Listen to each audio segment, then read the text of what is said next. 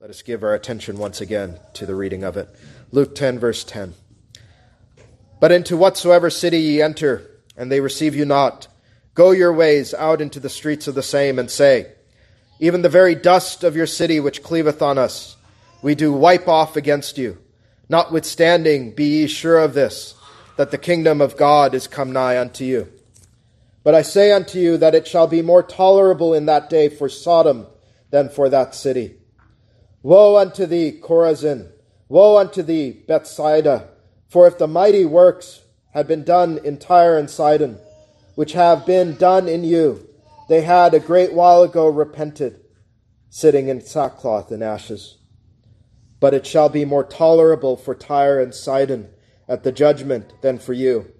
And thou, Capernaum, which art exalted to heaven, shalt be thrust down to hell.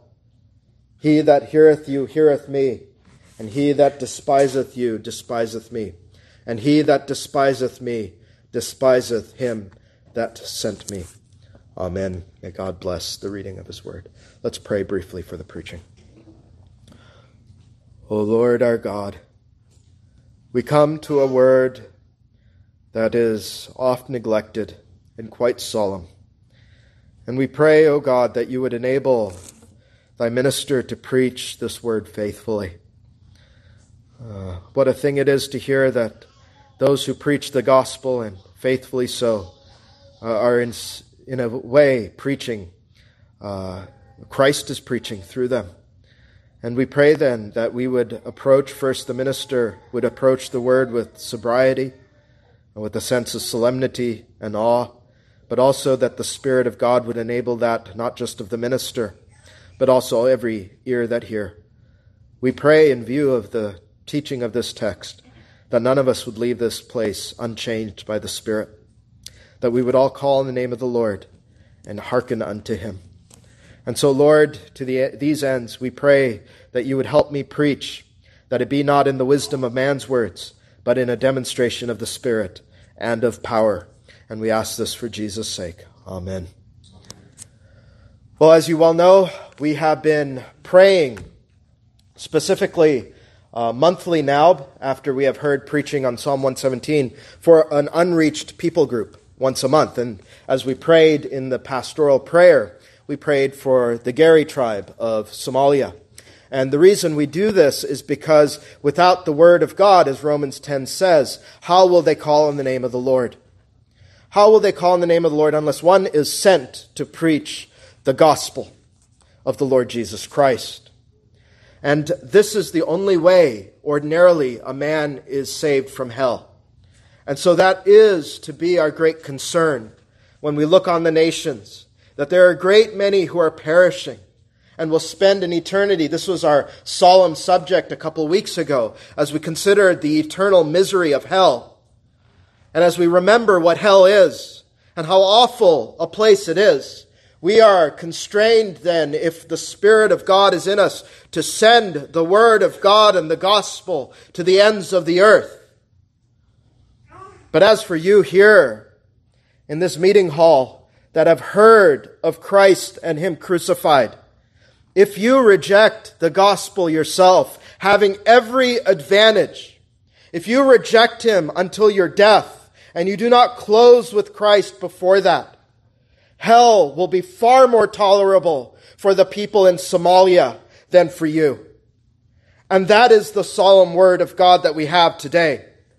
Consider how solemn a word we have even from a place like Hebrews chapter 10:29, a few verses after our call to worship. Listen to this well.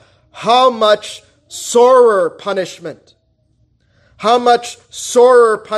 suppose ye, shall he be thought worthy who hath trodden under foot the Son of God? What a terrible thing it is to willfully reject the Son of God when he is held forth before you. Today we ought to reflect on the question from the Word of God. What am I doing with what I know of Jesus Christ?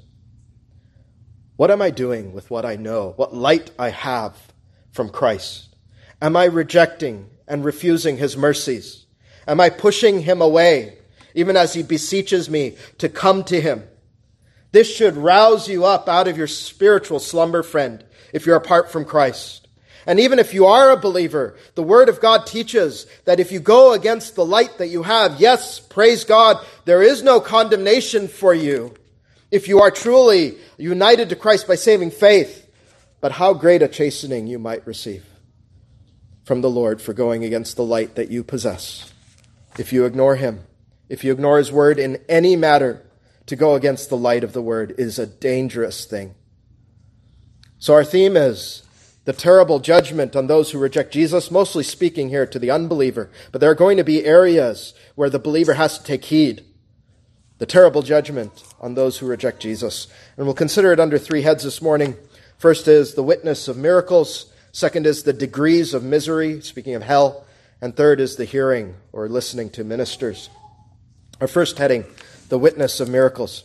Well, last time, as you recall, Jesus sent out his 70 disciples and sent them out 2 by 2 into every city that he would enter to go and preach the gospel. And we heard in that sermon our great need to pray for gospel laborers, for the harvest is truly great and the laborers are few. And when his disciples went into a town that would not receive the word of God, he says, as we have read just today, they were to wipe the dust off their feet. And what that is a sign of judgment upon the town. That's as though the dust of that town itself will be condemned and is to be counted as terribly unclean. We don't want anything of this place to cling to us, for it'll be utterly judged. And these cities, Christ said, would fare worse than Sodom in the judgment. And now coming into our text, we see that his warning is not just rhetoric. It's not just a hypothetical. There were cities here that had rejected the gospel, and he names 2 of them here in Luke's account. Verse 13, he pronounces woe. Woe unto thee, Chorazin! Woe unto thee, Bethsaida! For if the mighty works had been done in Tyre and Sidon, which had been done in you, they had a great while ago repented, sitting in sackcloth and ashes. Why these curses? And I think you need to pay attention to the why as we will return to it. They did not repent.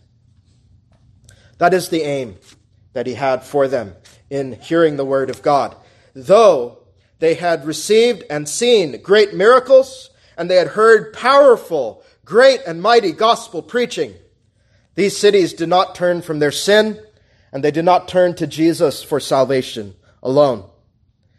And the Word shows, the Word of God, as you might even remember it yourself, demonstrates the truth of this. The Lord Jesus had done great and mighty things in these cities.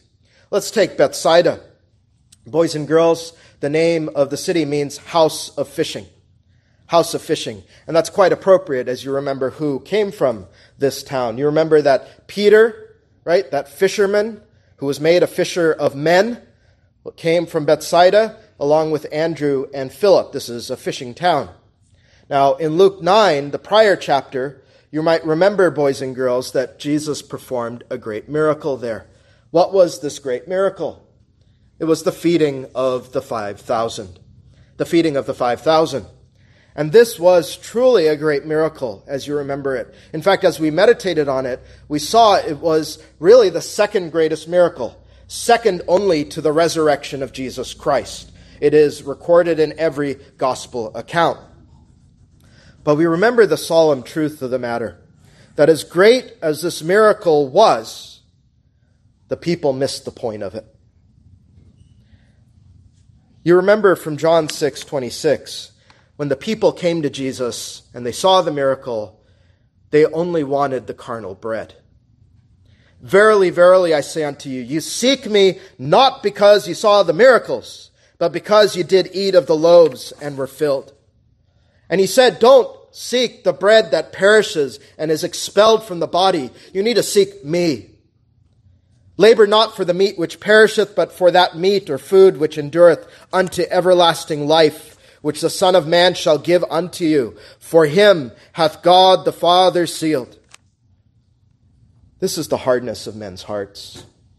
They will miss the point of every miracle because they don't want the one that the miracle points to. the bread of life. We, naturally speaking, only want to eat bread that perishes and will be expelled from the body, and we will refuse the Savior who will give to men everlasting life. This is the great hardness of man's heart that would exchange the Savior for a loaf of bread. What a terrible thing that is, a terrible crime and sin. And this is why you're starting to see why Sodom will fare better than a town that comes and has this equation. But Jesus, I think this helps round out things, performed other miracles at Bethsaida as well. It truly had a great witness. In Mark 8, you remember Jesus healed a blind man. And you remember that intermediate state where he sees men walking as trees. In Mark 6, Jesus walked on water there. And in the 52nd verse of Mark 6, we find that the disciples were actually astonished that he performed this miracle. And the answer to why they were astonished is actually quite illuminating and shows us the problem. In that text, the Holy Ghost says, "For they considered not the miracle of the loaves." Right? They were astonished Jesus did this thing. They didn't remember the miracle of the feeding of the 5,000. Why? For their heart was hardened. And this comes to the root problem of man. In the face of great miracles, their heart is often hardened. And so, brethren, let's be plain. No matter how great the miracle or how powerful the preaching might be, it will not avail you unless your heart is softened by the Holy Ghost to receive it. In fact, these things, preaching and miracles, would likely harden your heart to Christ all the more. Why does man harden his heart to the message of the gospel? And it's really this simple. You've heard it a couple times. The gospel calls for your repentance. The gospel calls for your repentance. And repentance, we hear, is the very message that these cities had rejected. Jesus said that those cities should have repented and sat in sackcloth and ashes. When he speaks of sackcloth and ashes, of course, you're reminded of Joel 2:13, which is showing you that repentance is signified outwardly amongst the ancient people of God in sackcloth and ashes. And children, you might remember what Nineveh's response to the preaching of Jonah was. What was that? A repentance in sackcloth and ashes at the mighty preaching of Jonah. And showing as well that as Jonah did no miracles before their face, that the power is in the preaching of the word anyway. It's not in the miracles, which just testify to the veracity of the preaching. So why does natural man not repent, no matter how many convincing proofs are given of the Savior? No matter how well you and I might even prove the truth of the Word of God. It is because men love darkness more than light. They love sin more than righteousness. And this is the condemnation, that light has come into the world, and men love darkness rather than light, because their deeds were evil. For everyone that doeth evil hateth the light, neither cometh to the light, lest his deeds should be reproved. John 3:19 through 20. My friend, it doesn't matter how many miracles you observe that prove that Jesus Christ is the Son of God, come from heaven into the world to save sinners. It doesn't matter how many ontological proofs I can give you of God's existence. It doesn't matter, I can show you prophecy after prophecy written thousands of years ago before Christ that are fulfilled only in Him. It doesn't matter, I can show you all of that, but you will deny it all because your love for sin overshadows any evidence that can be given to you, and you will not give up your sin. And that's the primary problem. Now, you might recall, and I always thought that this was so well done, that in that famous Bonson-Stein debate, and I'm not even a presuppositionalist, but it is a wonderful way to see how Bonson handles the man. The question was posed to Dr. Stein, the atheist, over what would be adequate evidence for him for God's existence.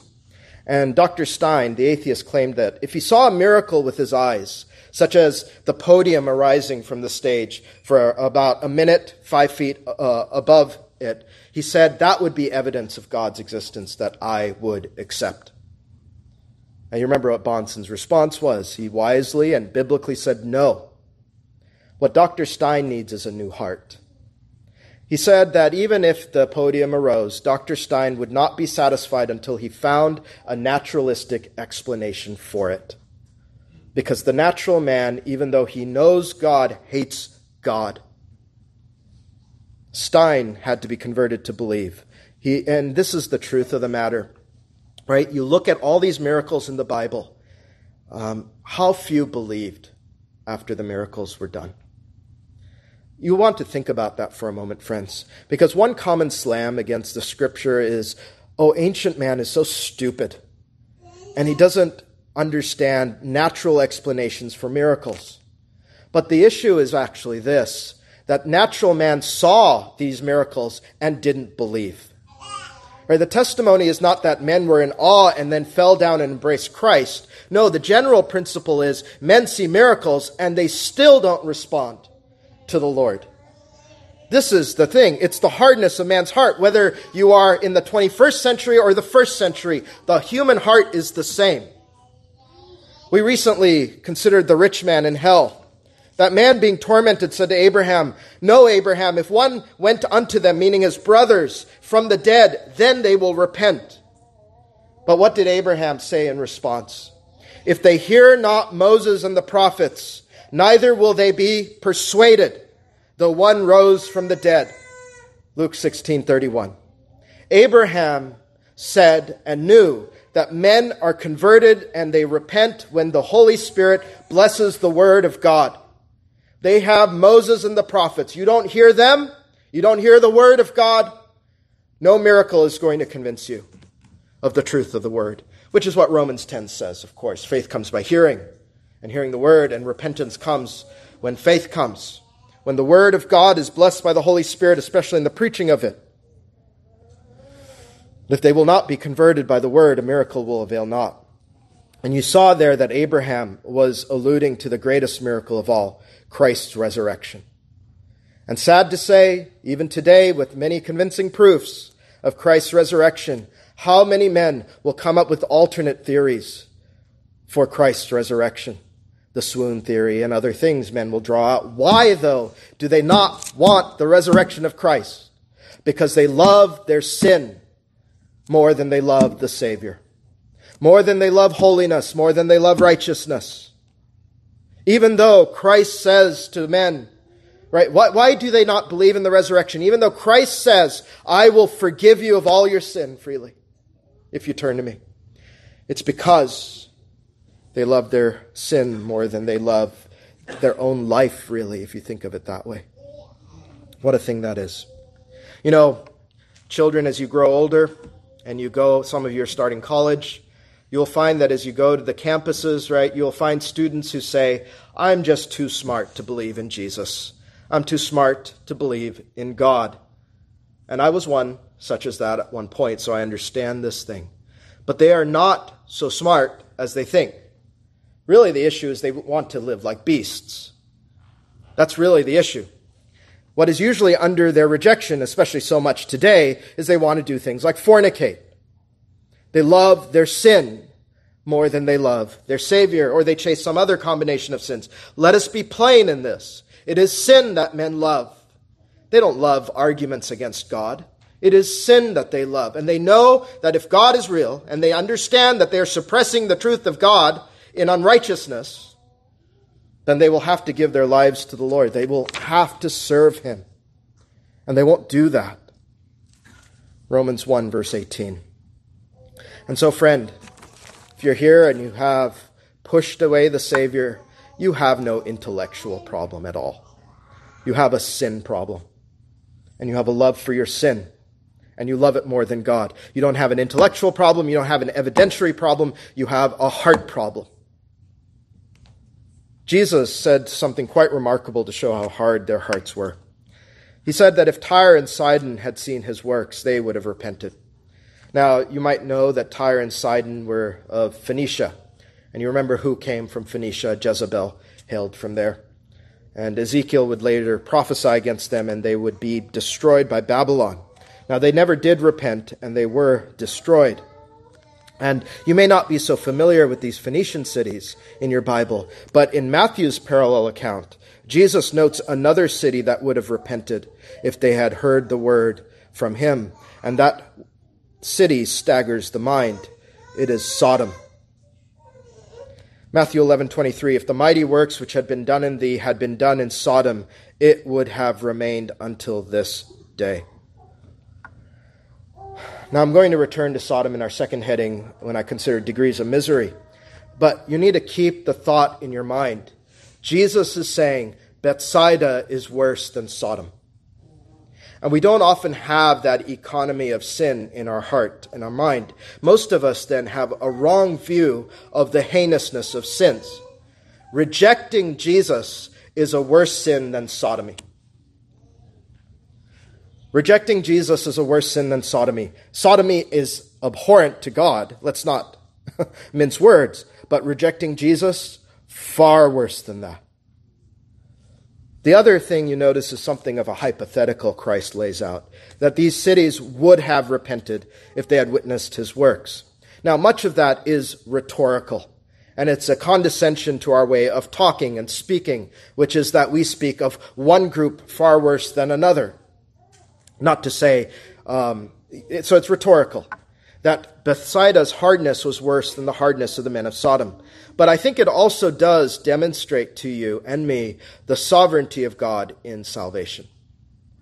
Right? God had a remedy to give to Sodom, to Tyre and Sidon, but he didn't give it to them. Right?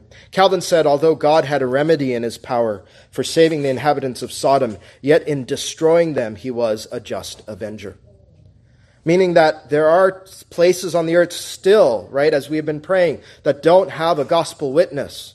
But when they are judged, they are still judged fairly. They are judged for their sin. And they do perish apart from the gospel being preached. Because if any perish, they perish for their own sin that condemns them. They have been suppressing the truth of God in unrighteousness and serving the creature over the Creator who is blessed over all. And if one does not receive God's mercy, that is God's own prerogative. No man is owed salvation. And we need to remove that thought out of our heart and our mind. That God is gracious to save any. And if he saved none, he is righteous and just, and God is still good, and God is still love. But what is perhaps most stunning is how few will take mercy when God does hold it out to them. So here you are, sitting under the word of God today. And the question is, will you prove yourself worse than the sodomite that sought to violate holy angels? Because that is what you will be in the judgment. Worse than that. Will you prove worse than a sodomite? Jesus Christ says that unless you turn to him in faith and love, he pronounces woe not only on the cities that rejected him, but any individual that rejects him too. What a dreadful thing it is to hear God incarnate pronounce a woe on an entire city. Isn't that a terrible thing? And he will pronounce woe on you too if you reject him. The inhabitants of Nineveh turned at Jonah's preaching, and one greater than Jonah is here in the word of God, Jesus Christ, Son of God, and you are to repent. I'll come back to that in a moment, but let's continue on and consider our second heading now, which is degrees of misery. Consider verses 14 and 15. But it shall be more tolerable for Tyre and Sidon at the judgment than for you. And thou, Capernaum, which art exalted to heaven, at least in their mind, shalt be thrust down to hell. And here the Lord teaches that there are degrees of punishment in hell. This is providential. I was telling the elders this morning that this providential text comes after we have heard preaching on hell so recently. And here the word of God teaches this truth. And there are also degrees of reward in heaven, which I'll touch on tonight. But first, before we consider the degrees of punishment, let's not ignore the fact that Jesus Christ said, at the judgment, there is judgment to come. This is the truth of God's word. Don't put it out of your mind. One day he will judge you, and he will judge me. Few want to hear it. Fewer still want to believe it. And very few after that want to turn to the Lord to be saved. But the Savior says there is judgment to come. You and I will be judged by God Almighty, by the Creator who made us. Who made you for what purpose? To honor Him, to glorify Him, to enjoy Him. And these are His rights, and these are His due. And God the Father, we read in the Scripture, has committed the final judgment to God the Son. 2 Corinthians 5:10 and 11. For we must all appear before the judgment seat of Christ, that everyone may receive the things done in his body, according to that he hath done, whether it be good or bad. Knowing therefore the terror of the Lord, we persuade men. We heard that a few weeks ago. If you will not receive Christ as your Savior then, but the Scripture says you will receive Christ as your judge. And I think it is so fitting, isn't it, beloved, that those who reject Jesus as Savior will have Jesus Himself judge them. It's such a fitting thing. Perhaps the most terrifying question and most penetrating question to you who die in unbelief is Him asking you, why did you refuse me? Why did you refuse me? Why did you love your sin so much to burn for it eternally? When I said I would give you freely rivers of living water, that if you were athirst, all you had to do is come and find rest in me forever. Why did you refuse me? And you will have no good answer to give at all. In that moment, you will see how stunningly stupid you have been to refuse great mercies for the sake of the fleeting pleasures of sin, which will only bring ruin on you eternally and also brought ruin on you in several ways in this life. You know, a few weeks ago I preached to you on the terror and horror of hell, where we thought on the everlasting punishment of both soul and body. And perhaps the greatest terror of it is that it never ends, right? Never ends. A never-ending sinking into that terrible pit of misery and hopelessness, where you have no comfort and no relief from the flame and the fire.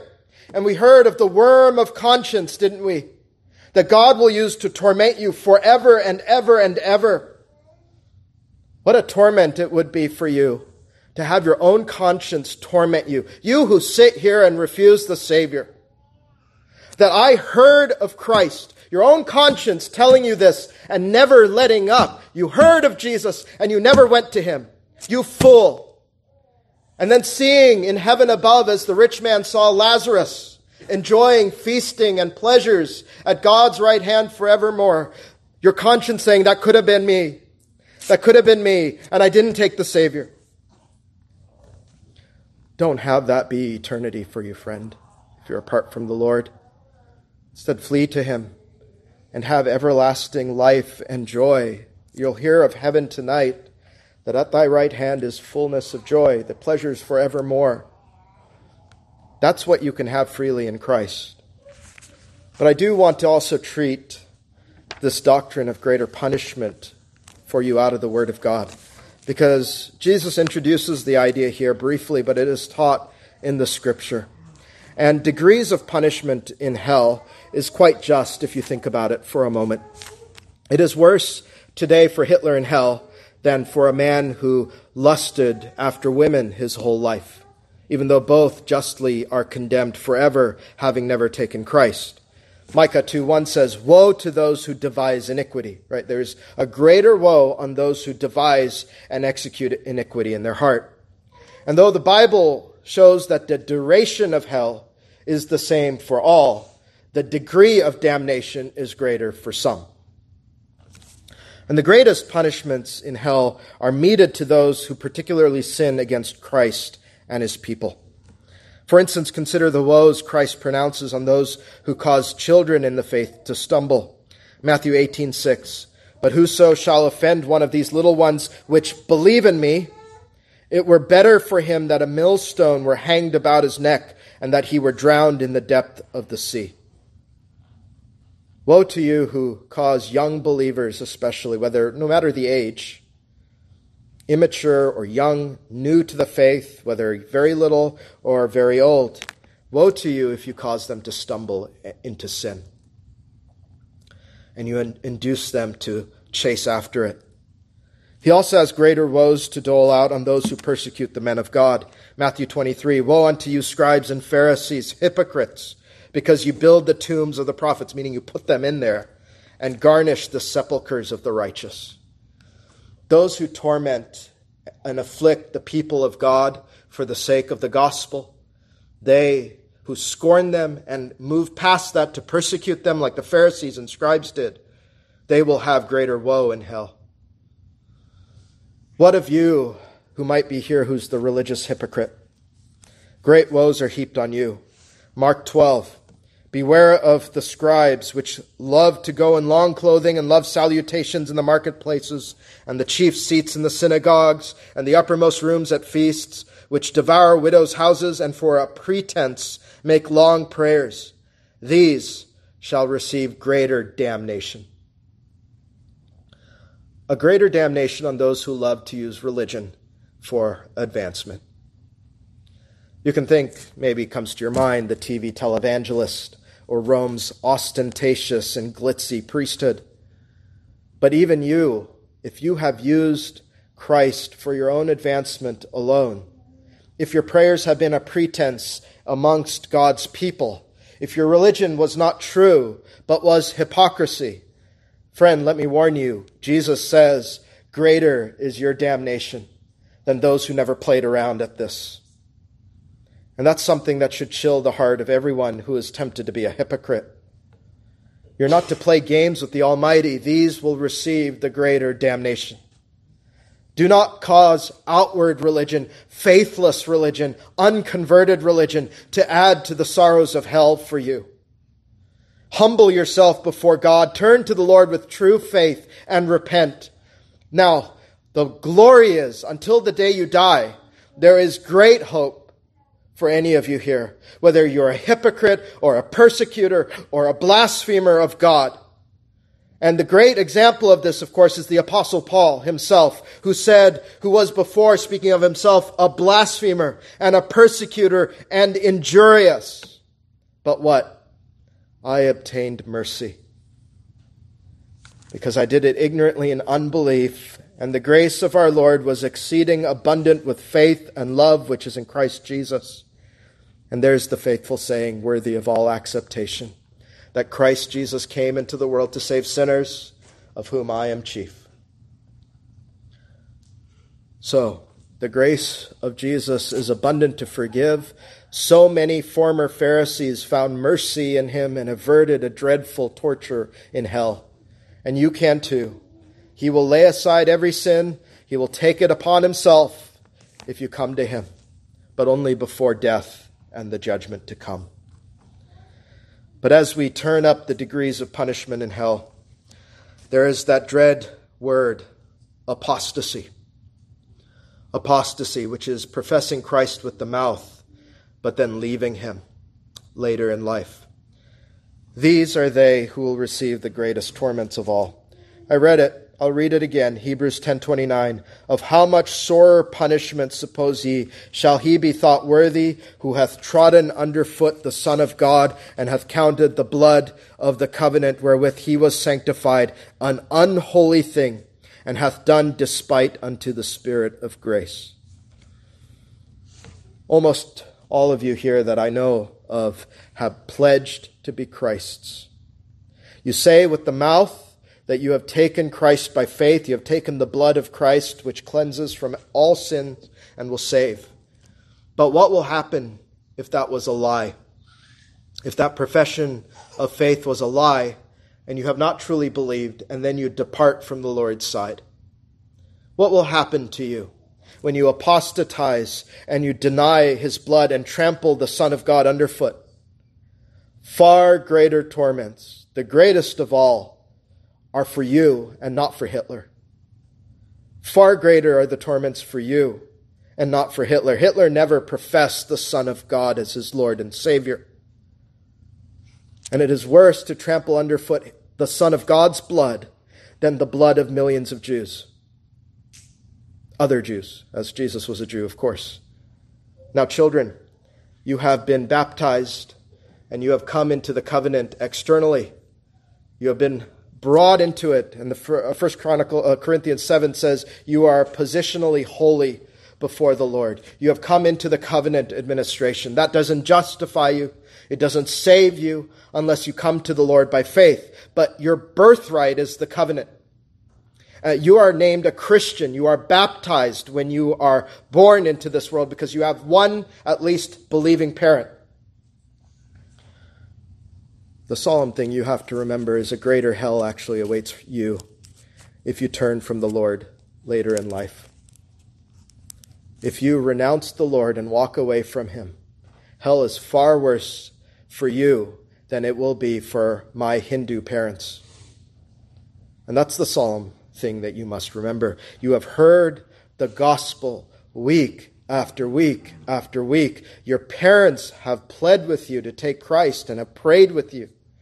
And if you abandon him for the fleeting pleasures of sin, how great your misery will be eternally. So you need to cleave to Christ as your life and never abandon him. Otherwise, you betray Christ. And betrayers find themselves in the greatest torments. You remember Judas, who betrayed the Lord. He, above all, faces the greatest terrors of hell forever. And it's shuddering to think, right? Jesus said in John 19:11, "He that delivered me unto thee hath the greater sin," greater than the Pharisees, greater than those who crucified him. Judas has the greater sin, such that Jesus would say of Judas what? It had been good for that man if he had not been born. Apostates and heretics will receive a greater condemnation in hell. What a thing it will be at the judgment seat, friend, if you have professed Christ and you walk away from him, for you to hear from Jesus as you are condemned. It would have been good for you if you had never been born. And then your misery begins. Well, those in Bethsaida truly ended up with a hotter hell than those in Sodom. And I think after this text, maybe we need to evaluate cities differently. It is going to be far worse for the Dallas-Fort Worth Metroplex on the day of judgment, with all the gospel preaching here, if it rejects Jesus Christ, than it is for San Francisco. That's what Jesus is plainly saying. Greater the gospel light, the worse the judgment. You can have a place with a bunch of sodomites that will be judged less with no gospel witness than a place like this place, which has this outward show of morality, like Capernaum, who thinks that it has hoisted itself to heaven, but it's going to be cast down to hell. And so moralism cannot save us. Only fleeing to Christ can. And again, in this preaching of the word, Christ can say to you with truth at the judgment that he has held out his hand to you, friend. What will you do with his outstretched arms, even now being sent to you, to offer to you mercy, to freely take it? Will you bat it away? Take him. Embrace him. Believe in him. Be saved by him. How terrible. This message is a double-edged sword for you. On the one hand, if you flee to Christ because you have heard the gospel today, praise be unto God, and you will praise him forever and ever without end. But if you reject this message till the day you die, that sword will cut you, and it will cut deeply. And I would not want to be in your shoes, friend. So have you taken him? Romans 2:5 says, "But after thy hardness and impenitent heart," there's that reason why, "treasurest up unto thyself wrath against the day of wrath and revelation of the righteous judgment of God, who will render to every man according to his deeds." Let that verse not be you, friends. And let the wrath that was stored up for you and for me too be placed on the Savior in your stead. And think on the prior verse, which is what this preaching ought to be to you. "Or despisest thou the riches of his goodness and forbearance and long suffering, not knowing that the goodness of God leadeth thee to repentance?" It is the goodness of God that you, unlike the tribe in Somalia, have heard the preaching of the gospel. Don't ignore it. He is willing to save you out of every condemnation. And the more that you hear of his goodness, and this goes to you, children, and the more that you reject it, the more that you are treasuring up wrath for yourself that will be loosed upon your head forever as coals of fire. Believe on Christ, and then believe that Christ took those coals for you on the cross, or else you will pay eternally. Now, say you have received Christ. You have closed with him by faith. What is the use of this knowledge for you, believer? And I praise God if you have. And I have praised God for myself as well, more and more, that the Lord showed himself to me. But what is the use for you and me, the believer, of this knowledge? First, besides being thankful that there is no condemnation and how great our condemnation justly would be, second is to remember that though there is no condemnation, there is chastisement in this life. It is the fatherly love of God to correct us when we sin. Hebrews 12 speaks of that, of course, our good Father in love correcting us for our sin, and that is meant to spur us on in holy living. But it's also to take warning from the general principle of how much light we have received. Because even those in Christ will be chastened according to the light we receive and reject. Luke 12, 47, 48. And that servant which knew his Lord's will and prepared not himself, neither did according to his will, shall be beaten with many stripes. But he that knew not and did commit things worthy of stripes shall be beaten with few stripes. For unto whomsoever much is given, of him shall be much required. Now the danger of being in a church like this, being in our tradition as the Reformed Church, is that we have a lot of light. A lot of light. And it is more dangerous for you and me, believer, to sin against the light we have than a Christian that sins against light they do not have. I've said this to some of you personally. If you know what God requires and you sin against that light, do not be surprised if you are chastened greatly for it.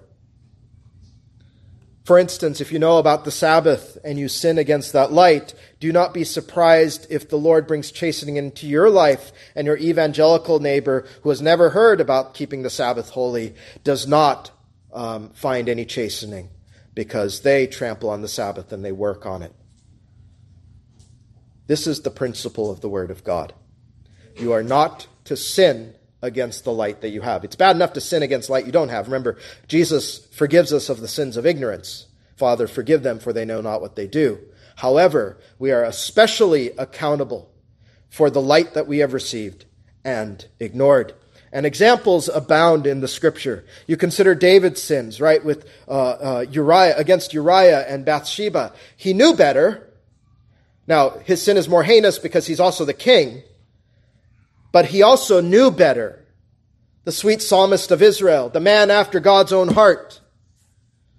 And though David is in heaven now, saved by faith in the Son of David, how great was his chastisement on the earth. His family seemingly destroyed. His kingdom ripped apart because of the displeasure of God against the light that David had. In like manner, Jeremiah, and you can tie this to the preaching of Christ here. Jeremiah recognized how great Judah's punishment was and tie the words of the Savior here. For the punishment of the iniquity of the daughter of my people is greater than the punishment of the sin of Sodom, that was overthrown as in a moment and no hand stayed on her. Lamentations 4:6. Judah suffered more greatly than Sodom because of the light that she had. Judah suffered a long time. Its children begging for bread, cannibalism afoot, mothers eating their children, whereas Sodom is destroyed in an instant. Greater is the punishment on Judah than on Sodom. And this truth is meant to deter you, the people of God, from playing with sin.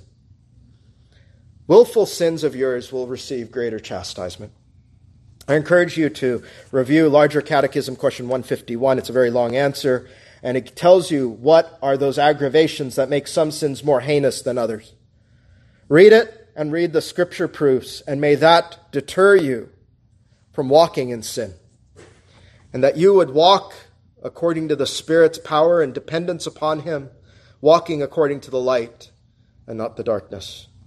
Well, with time going fast away, we have to conclude with the hearing of ministers, and I'll only get a chance to treat this briefly, but I trust that if you review our sermon on how to hear preaching, the primacy of it, then you'll understand more fully what this heading speaks to. And so you might say, well, Pastor, if Jesus were here right now saying these things, then I will hear what he has to say, but who are you to preach these things to me and so strongly against my own self? And fine, yes, fair enough. I'm not Jesus, that is true, and I'm just a mere man. That is true as well. But according to the office I have been ordained to, Christ says that as long as I preach faithfully the word of God, you hear Jesus, and you hear the one who sent Jesus, who is the Father. And so that is why I have brought the Holy Scripture to you, and as Paul told Timothy, am preaching the word of God. And what Christ says in this text is those of you who do hear the word preached, and faithfully so, not everything that a man preaches or any man necessarily is preaching faithfully the word of God, but insofar as what has been preached is according to the word of God, you are hearing Christ himself. Verse 16, he that heareth you heareth me, and he that despiseth you despiseth me, and he that despiseth me despiseth him that sent me. Those of you who right now despise the preaching of the word, or to despise it is really to even be indifferent to it, you are despising Christ. And you are despising God the Father. That is what you are doing. And this is why, when you think of it, the sin of places like Bethsaida is so much greater than the sin of Sodom. Sodom didn't have this gospel witness, and Sodom was judged. But Bethsaida heard from God himself in the flesh through Christ's ministers. So to sit under gospel preaching is no small thing. There is no take it or leave it when it comes to faithful preaching. Christ's words in our text also ought to inform ministers as to the gravity of preaching, what it is. They are speaking on Christ's behalf. And so these are meant to be solemn and sober words, faithful to the word of God. But also these words ought to inform us on the gravity of hearing preaching. You slumber, you snore, you are despising the one who actually came to send the minister. You reject it, again, insofar as it is the word of God that is preached, then you are rejecting the one who was sent by the Father. So, you and I, both, minister and member, are not off the hook when it comes to preaching. Hebrews 12:25, see that ye refuse not him that speaketh. For if they escape not who refused him that spake on earth, much more shall not we escape if we turn away from him that speaketh from heaven. And so when he preaches, a minister preaches in Christ's stead. He's not Christ. He cannot preach anything he wants. He must preach the word, as the Bible says. But I also want to say this because especially in our American church culture and in the kind of environment that we're in, we have a tendency, on the other hand, to idolize ministers, which ought never be the case at all. At all. You're not to confuse the man who is sent with the one who does the sending. A minister can be beloved to a certain point, but he is not to be made into an idol. They are just mere men. Even the angel in the Revelation told John, don't worship me, worship God. How much more so a mere man? Ministers come, they go. You're not to love them more than Jesus. And you're to ascribe whatever good comes out of their ministry to Christ alone. That said, if we have dealt with the negative aspect of those who hear and reject, as we considered in our sermon on preaching itself, what a positive aspect there is when you consider Christ's words, he that heareth you heareth me. What a wonderful thing it is, beloved, that if you have heard the word of God preached, imploring you to receive him by faith, that you will be thoroughly and totally saved if you come to him and you have been implored to do so. A minister has begged you to do it and has pled with you. You are hearing Christ himself. What a wonderful thing that is when a minister preaches the word and you have heard Christ. We are ambassadors for Christ, as though God did beseech you by us. We pray you in Christ's stead, be ye reconciled to God. Jesus is telling you now, I am speaking to you. If you hear the minister, you are hearing me. You can say, this is your good shepherd speaking to you now. And you can say, I hear his voice. You can say, the voice of my beloved, and he calls me. You're not hearing cunningly devised fables. You are hearing Christ himself. And that is the glory of the ministry of the word of God, and why it must never be replaced or removed out of its central place in the worship of God. Never. Well, I hope and pray you have heard Jesus today. May the Holy Spirit open your heart to receive the word of Christ. And if you've never believed on him, may this be the day for you in which you call on his name and know that you are going to be saved forever. And if you do believe, may you more earnestly respond and heed the word of God, knowing it is the word of Jesus Christ. Amen. Well, we will leave Luke here for a few weeks, but let us now, if able, arise for prayer.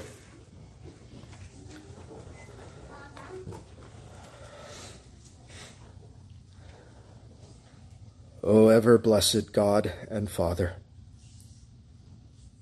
what a great privilege we have to have the word of God and a gospel that is perspicuous, that is so plain, that shows the way of salvation, that all we must do is, when Christ holds himself forth to us, we are simply to flee to him, to cling to him by faith, to repent of our sin and to be saved forever. Not by works of righteousness which we have done, but totally and wholly for the mercies of God in Christ. O Lord, we are a privileged people to hear this. And yet, with great privileges come, as they say, great responsibility. A responsibility to hear a word that so many billions have not heard. And so, Lord, give us ears to hear what the Spirit saith unto the church. And may we turn to the Lord in faith this day. May those who are unconverted be converted. May they not seek after the miracle, but may they seek after Christ. May they trust in him and his word. And may for those of us who do believe, help us, Lord, not sin against light. Help us not sin against the light of the word, and instead cause us to walk in the light, not by the flesh, for we cannot be perfected by it, thou hast said, but instead by thy Spirit. So send thy Spirit to help us walk in the light, and help us to hate the darkness and not love it, and help us to love and adore our Savior, keeping our thoughts fixed in heaven. We pray these things now in Jesus' name. Amen.